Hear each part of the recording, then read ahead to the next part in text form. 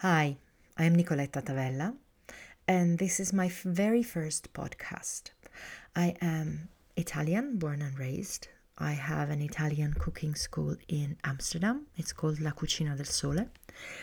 And I've been teaching for the last 20 years, which sounds incredible to me because I started as a hobby teacher. I started in 2000 for a private cooking school. They asked me to teach Italian cooking because a friend of mine was working there, and she told me, "You can cook very nicely Italian food. Why don't you teach?" And I thought, okay, teaching and cooking are two completely different things, but let's give it a try. I did that for 2 years. I tried it, and I enjoyed it so much that I decided to start my own cooking school, which I founded in 2002, October 2002. So this year, in October, I'm going to celebrate 20 years of La Cucina del Sole, a very big milestone for me.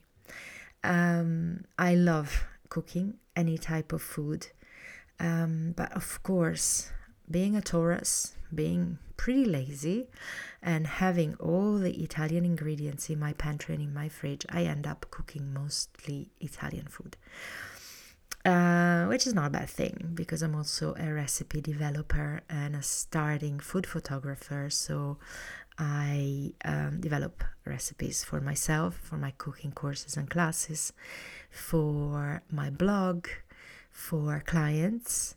And never a dull moment. I love cooking, and I love doing that when I have time for myself. If I can, I usually cook twice a day for myself. Very, very Italian, which means also having a warm lunch when I have the time. Very, very simple things. I don't do a 3 or 4 courses meal. I just do one dish. But if I really have time, I will make something nice for lunch, for example, a pasta or a quick soup or a risotto or a frittata or anything like that. And I will cook also for myself in the evening, unless I'm working in my cooking school, and then my pupils, my clients cook for me, which is fantastic. I have the best job in the world. So this is this is who I am, a little introduction. I'm also a professional voiceover, and I just bought this lovely microphone that I'm using right now to do some voiceovers from home. I usually work in studios, professional studios, but I decided to also start a very small studio at home. I read tarot card professionally. I started doing that in 2004. I write about food, so I'm pretty eclectic. And still my main thing right now is cooking. Who knows if it's gonna be that forever, but right now cooking is really my number one thing. So I'll try and discuss a few things about the Italian cuisine. Of course, you listeners, if you have any idea or any suggestions for me, something that you want me to talk about, please let me know. I have no idea where to start. Actually, I didn't even make a plan. That's how I usually work. I do not make plans. So let me just start giving you an idea of what the Italian cuisine is. Let's start with something that I really truly believe. I think there is no one in the world that knows the Italian cuisine, the whole of it. And why is that? It's because it's so huge, so immense, that it's impossible to know it all. I have been Italian for all of my life. I belong to a family of people that love food, and we've lived in several regions in Italy, and yet I know a fraction of what the Italian cuisine is. We have 20 regions in Italy. They're all very, very different. They all have different products, different recipes, different wines, and it's really impossible to know everything. Every time that I'm in Italy, even in regions like Puglia, where I've lived for a very long time, I discover something new that I didn't know. Or I discover new types of pasta. For example, looking at that lovely YouTube channel, The Pasta Grannies, which I really, really advise if you don't know it yet. I keep on discovering pasta types that I never heard of, like l'orighitas from Sardinia, and other pastas that I never heard of. So it's really incredible. There are cheeses, there are, meats, preserved meats, products that most people have never ever seen or heard of, or leave alone eaten. And I can give you another example of that. It's something that I have people make when they come to my cooking school for my pasta and gnocchi class. I have them make corsetti, which is a typical pasta from Liguria, the region where I was born. It's made with a wooden stamp, really nice. But I hadn't heard of that pasta until, let's say, 10, 12 years ago. And my mom, who's born and raised in Liguria, in Genoa, she's actually lived there. I never lived in Liguria, I lived in other regions. I was just born there. She never heard of this pasta before. So it's really funny how many different products there are. For example, pepperoni cruschi. It's a special type of dried pepper, very sweet and very crunchy, that comes from the center of Italy. I also never heard of that until, let's say, 10 years ago. Or ciauscolo is a lovely preserved meat that also comes from the center of Italy, Le Marche, that area a little bit. So yeah, it's a continuous discovery, and I really think that there's nobody in the whole of the world that knows the whole of the Italian cuisine. It's impossible. I can put my hand on the fire. I'm pretty sure nobody knows everything about the Italian cuisine. And that's one of the things that make Italian cuisine fantastic, wonderful. It's always surprising. It's not only classic dishes like carbonara and bolognese and pizza and lasagne. It's a lot more. And it's such a great joy to discover new products, new recipes, new variations, and new things. So I think I will start talking about the regions that I know the best, the regions that I've lived in or that I was born in, that I know the best from a culinary point of view. I would say the one that I know the best is definitely Puglia.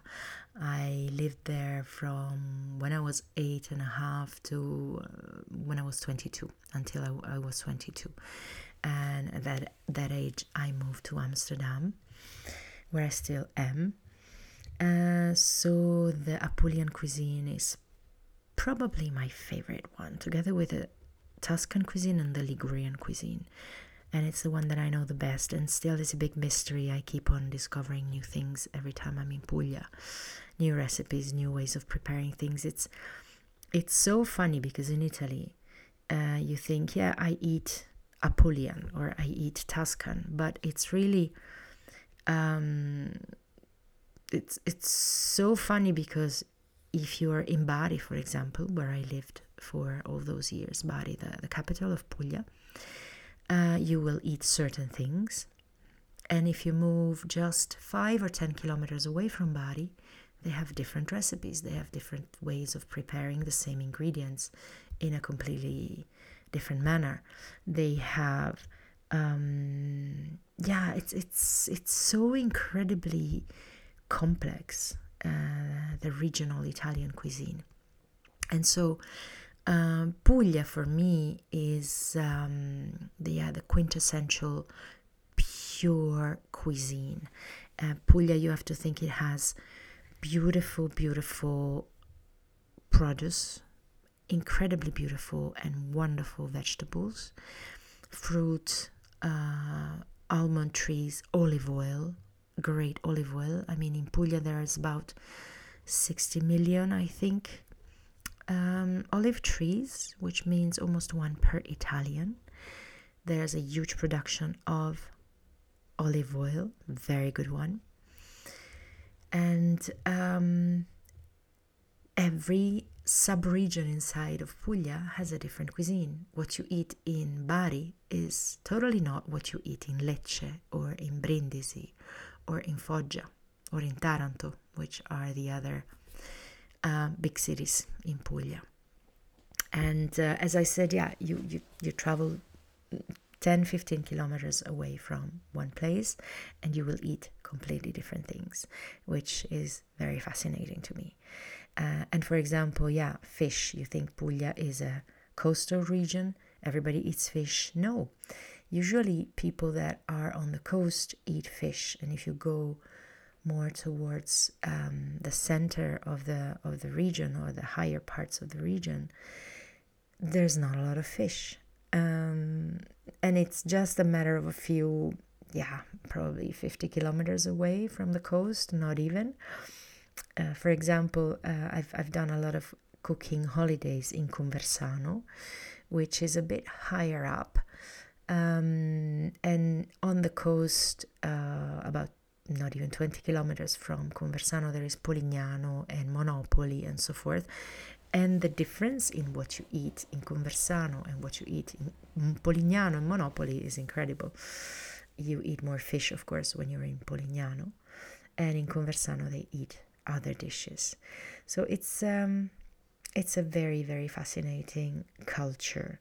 Probably, I've never been to China, but I can imagine China has the same variety. I mean, if you're in Sichuan, you probably eat completely different food than in any other area of China. So it's a continuous discovery. If you like Italian cooking, I would just simply advise to go and explore. If you're in Italy, explore the different regional cuisines, move around and taste different products. For example, in Bari, you will find something that you don't find a lot in other parts of Italy. You will find butchers that are specialized in horse meat, because there's a horse meat culture, which is not present in other regions of Italy. And you will not find a lot of chicken. That's not part of the regional cuisine, but you will find lamb. You will, of course, find a lot of dairy products, wonderful burrata and mozzarella and ricotta and scamorza and provolone and stuff like that. But you will not find mozzarella di bufala, for example, buffalo mozzarella, because that's, maybe you find it, but it's a very, very small production. There are not many buffaloes in Puglia. It's not, the culture is not